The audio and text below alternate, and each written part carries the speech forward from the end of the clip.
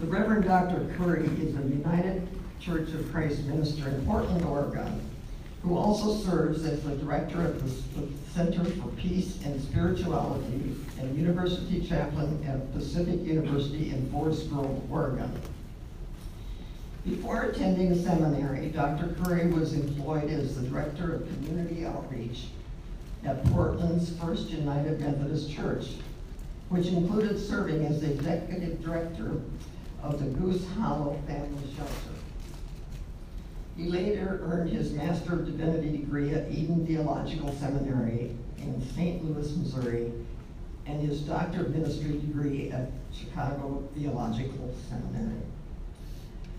Dr. Curry subsequently pastored at a number of churches in the Portland area, including the Park Rose Community United Church of Christ, which under his tenure voted to become, quote, open and affirming towards gays and lesbians, launched a new joint youth program, and relocated the church with a new focus on mission and outreach in the community.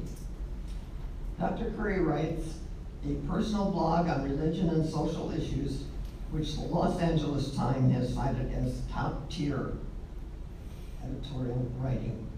He also writes regularly for the Huffington Post on religion and political and social issues. Dr. Curry has appeared on ABC's World News Tonight and been mentioned or quoted in the New York Times, the LA Times, the Washington Post, Newsweek, and National Public Radio. He has been a member of the board of the National Coalition for the Homeless. Among many other honors, he has received the Distinguished Service and Leadership Award of the National Association for the Education of Homeless Children and Youth. In 2013, he was invited by the White House to join President and Mrs. Obama, along with Vice President Biden and Dr. Biden, at the National Prayer Service held following the inaugural at the National Cathedral in Washington, D.C. Please welcome Dr. Chuck Curry.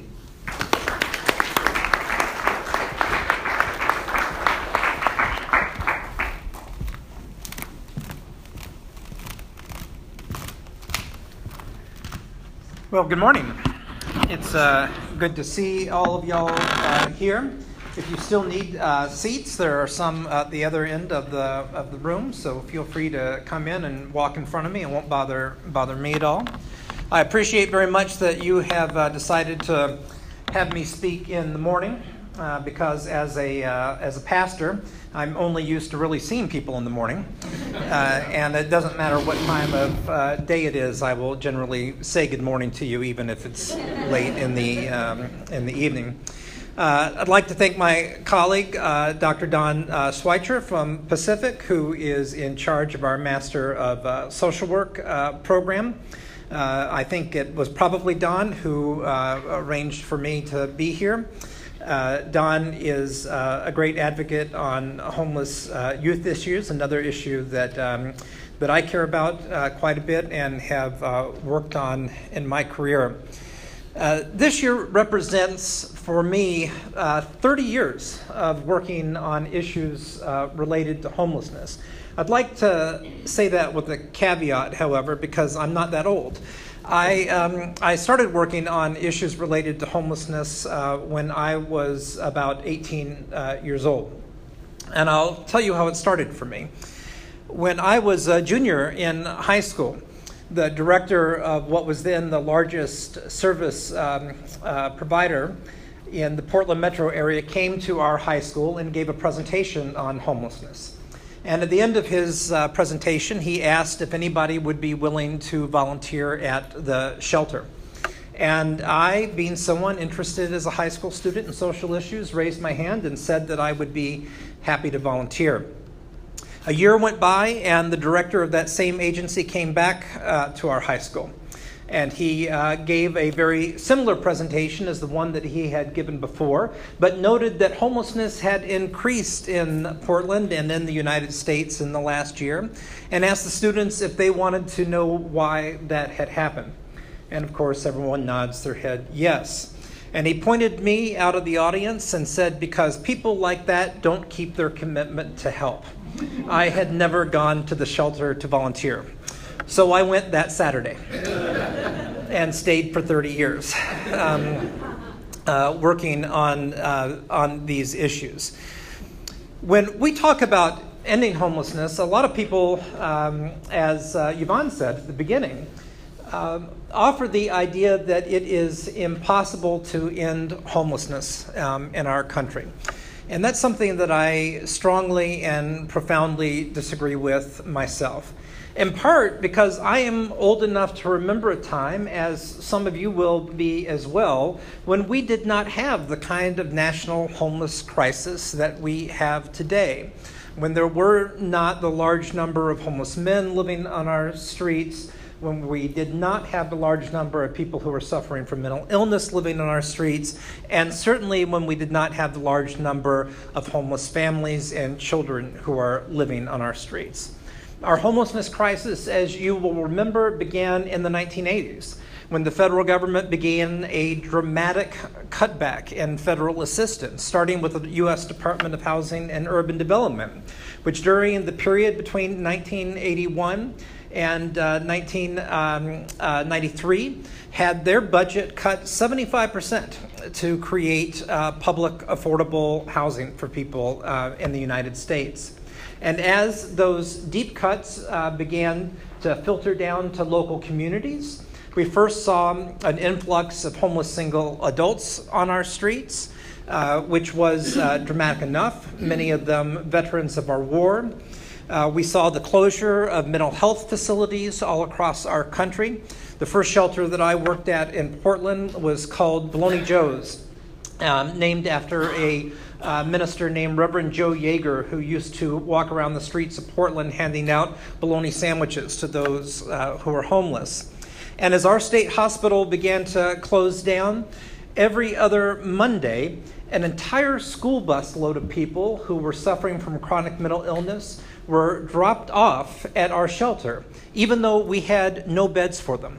And they would simply wander off into the streets.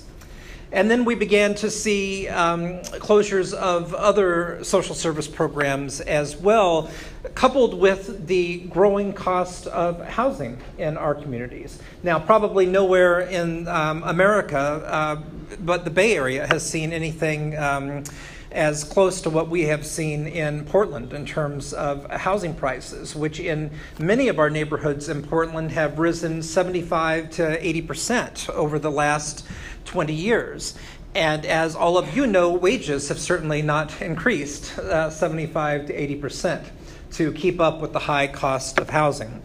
So by the beginning of the 1990s, the homeless situation changed dramatically in our community, changed dramatically in the United States as a whole, and we began to see large numbers of families who were coming into our shelters. I can still remember very well the first time we had an entire intact family show up at Bologna Joe's in the late 1980s, and how shocking that was to all of us. But now, in the Portland, Multnomah County area, the vast majority of people who are homeless are families and women with children. And that's a statistic that holds true for many communities all across our country. In response to that, I helped start the Goose Hollow Family Shelter in Portland, which became the first shelter for homeless families in the Portland area during the early 1990s. For many years, the faith community provided 100% of the shelter beds for homeless families in Portland. And that is not unusual in country or in counties and cities all across our country. The faith community provides and plays a profound role in the delivery of services for those who are homeless and low income. But that work is oftentimes not recognized or coordinated with other organizations or programs. Let me give you an example of that. When President George W. Bush was first elected in 2000, or appointed by the Supreme Court. I'm not sure how you want to term it. But when President Bush took office in 2000, he proposed starting what was called the Office of Faith-Based Initiatives in the White House. For many of my colleagues on the board of the National Coalition for the Homeless, where I served at the time, it was a challenge for them to wrap their heads around the idea that as secular service providers, they should be working with faith-based organizations, that they felt that there should be a line drawn between the two. When in reality, our faith-based organizations are providing so many important services, there ought to be as much coordination in the delivery of services and in the advocacy and promotion of services as possible. Now, having said that, I opposed the creation of the Office of Faith-Based Initiatives at the White House during the Bush administration for a couple of important reasons. One, it was a grant-making office that gave grants directly to faith-based organizations without the same accountability and standards that were required of other nonprofits that were applying for funds. So you understand what that means. They didn't have to have the same credentialed staff providing services. They didn't have to have the same reporting requirements or financial requirements that every other nonprofit had. And my belief has always been that if you're going to be a faith-based provider, your services ought to be secular to the people that you are serving, and welcoming of all people of all faith backgrounds, regardless of where you come from. And you ought to have the same high level of professionalism that every other nonprofit has, and that you ought to compete for funds with other nonprofits and not have a special pool of funds made available to the faith community. But this is not what the Bush administration argued for when they came into office. Nonetheless, they set up their office, which was a unmitigated disaster. And by the end of the Bush administration, the Inspector General report that looked at the office found that most of the grants that had been made to people who had been politically supportive of the president and not qualified to deliver services. So a lot of the money was then wasted. But as President Bush was beginning to end his term, which, as you will remember, saw a steep increase in homelessness, after we had actually seen a decline in homelessness at the end of the 1990s and a decline in poverty in the 1990s during the Clinton administration.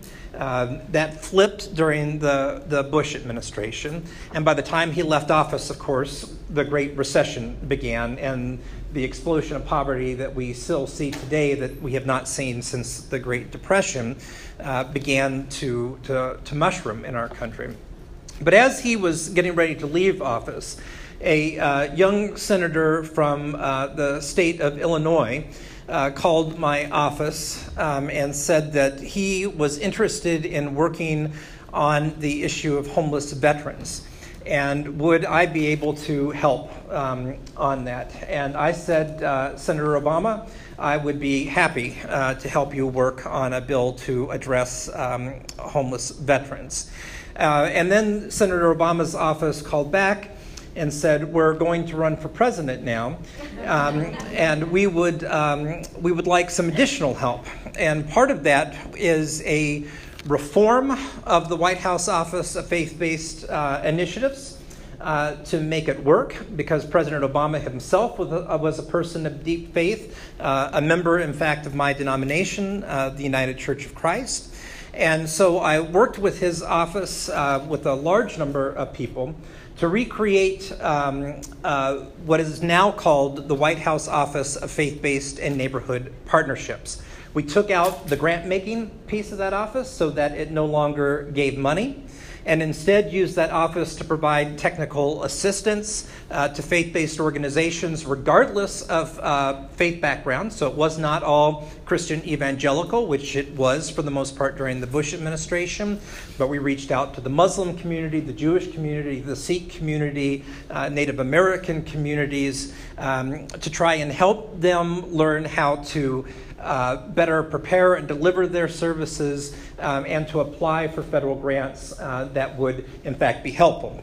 And at the same time, used that office as a center for advocacy and communication between the faith-based community and the White House to look at other broader issues related to poverty in our country and healthcare in our country. And it was through that office, for example, that we did an enormous amount of advocacy to help get the Affordable Health Care Act passed. And I was very proud to be able to join President Obama at the White House to celebrate when the first open enrollment period ended, and over 30 million people were able to obtain health care. One of the greatest moral victories in this country over the last generation. And so for me, like you, I would assume, it is depressing to see that work being undone in Washington, D.C. right now. President Obama also did some other important things. We look at the large number of people who are living in poverty in this time, and it is very depressing. But it's important to remember that as the president took office, the economy was in a free fall. The president was able, without any Republican support, this is not a partisan speech, by the way, I'm just offering facts, without any Republican support, to pass the Recovery Act, which really saved the United States from completely falling off the economic cliff. And the Center on Budget and Policy Priorities notes that that one bill also kept over 30 million people from falling into poverty, meaning that the situation we face today would be even worse if it had not been for President Obama's intervention. And the Affordable Health Care Act by itself has kept another 10 million people out of poverty. And as we see these great accomplishments undone, at a time where we do see growing employment, which is a result, again, of the Recovery Act, which could have been stronger if the President's American Job Act had been passed by Congress, we're turning back. We're turning back, and for me, it is frustrating. For you, it is frustrating. One of the things that most of our cities and counties, other jurisdictions have done since the Bush administration have put together what are called 10-year plans to end homelessness. Do you all have a 10-year plan to end homelessness, or did you have one at one point? Did homelessness end after the 10-year plan was over? No, it didn't end in my community either. I've lived through 3 10-year plans to end homelessness now. We had one in Portland in 1980. That did not end homelessness in 1990. In 1987, we adopted a 12-point plan to end homelessness in the Portland area. Homelessness did not end when the 12 points were implemented.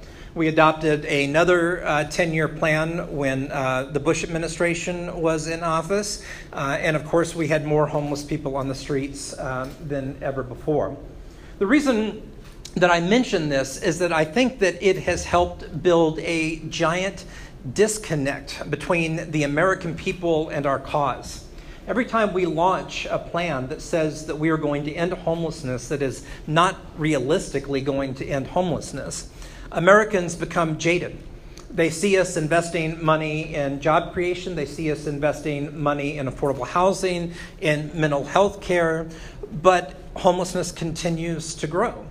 And the reason for that primarily is that we're not investing the resources that we actually need. And the resources that we need are fairly huge. But every time we tell people we're going to end homelessness and we don't end homelessness, they say, why should we spend any more money on this issue? Why continue to invest in affordable housing? Why continue to invest in healthcare and job creation? And so we need to be careful about the words that we use, the rhetoric that we use as we work to address these issues, and to be realistic with the people of this country and provide them with goals that are manageable and that can be met. We are not going to end homelessness in the United States of America anytime soon, certainly under the policies that are in place today. What can we do in America today? If we had good public policy makers in office at the national and state level, well, the Center for American Progress has put together an excellent plan where we could, at the very least, reduce poverty by 50% over the next 10 years. If we were to invest in child care credits and in education and in housing and in health care, these are doable steps that the United States could take with the budget situation that we have today.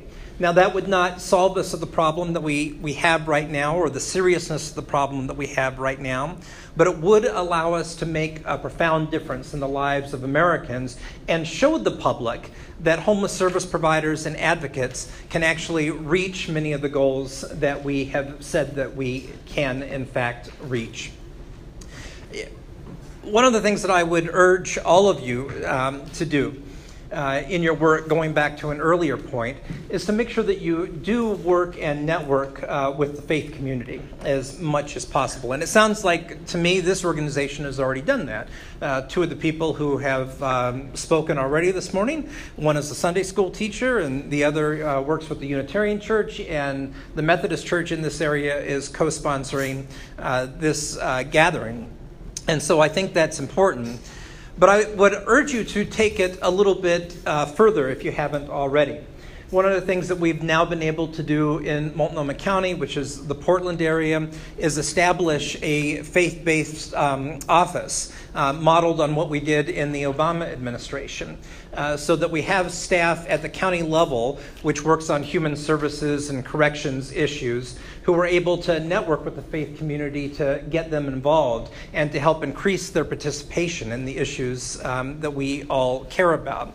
This is something that can happen at every county level, every city level, and at every state level. But too many of our politicians, particularly Democrats, are afraid to become involved in faith-based work. And so I would urge you all to advocate for this, because the more that we can bring faith-based service providers into the arena, the better off we are all going to be, because we can actually make a pretty profound difference in this work. For me, all of the work that I do is influenced in some way by my faith and my work as a minister in the United Church of Christ. There is a passage in the Hebrew Scriptures that I share with people often, and perhaps it's one that you have heard before from the book of Isaiah, that gives us a roadmap for making our world a better place. And it's fairly simple. It says, if you remove the yoke from among you, the pointing of the finger, the speaking of evil, if you offer food to the hungry and satisfy the needs of the afflicted, then your light shall rise in the darkness, and your gloom like the noonday. The Lord will guide you continually and satisfy your needs in parched places, and make your bones strong. And you shall be like a watered garden, like a spring of water, whose waters never fail. Your ancient ruins shall be rebuilt, and you shall rise up the foundations of many generations. You shall be called the repairer of the breach, the restorer of streets to live in. And isn't that essentially the work that we are all trying to do? To restore the streets in which we live in, to rise up the foundations of this country that have crumbled over the last couple of generations, so that nobody has to live on the street, so that no child has to live on the street. Despite all the work that we have done in the Portland area over the last 30 years, we had 5 people freeze to death this winter during a 10-day ice storm that we had.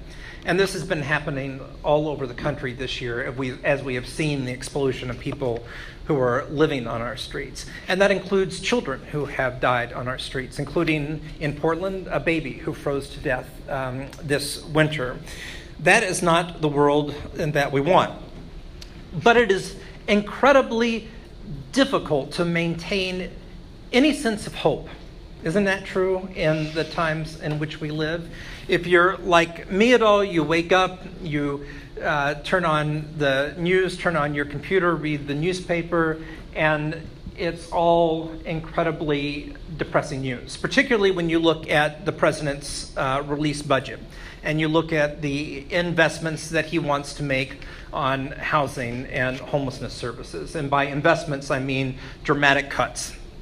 Or when you listen to our new HUD Secretary, Ben Carson, who has been going around and visiting public housing, subsidized housing, and his question is not, do we have enough housing, but are we making housing too comfortable for people to live in? That's depressing talk from our federal leaders. There was a time in my life where I thought of myself as being an optimistic person. After 30 years, I'm no longer an optimistic person.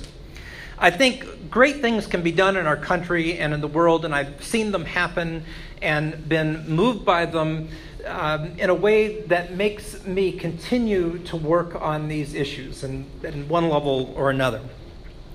I was astounded as a young person in 1989, as perhaps some of you were, when people from East Germany and West Germany together tore down the Berlin Wall, when the Cold War ended without a real war, when people just like those of us in this room today literally tore down that wall together.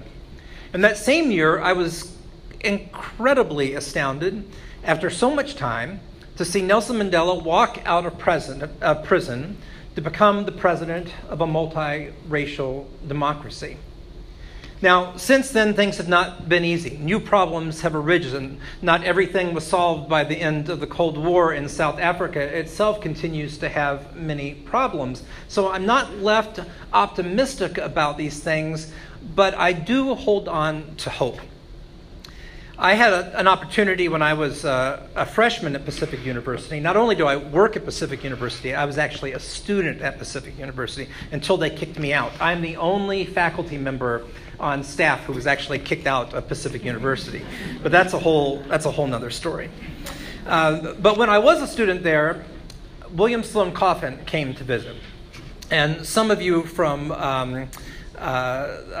who've been around for a while will remember William Sloane Coffin. He was the very famous chaplain at Yale University during the Civil Rights era, and then later the pastor of Riverside Church in New York.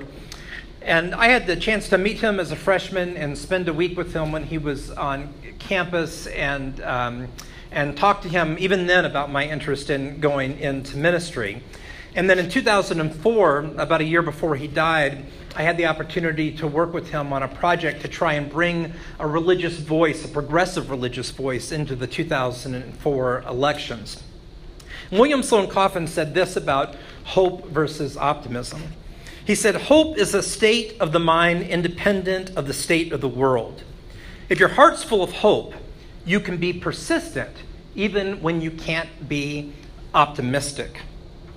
You can keep the faith despite the evidence, knowing that only in doing so has the evidence any chance of changing.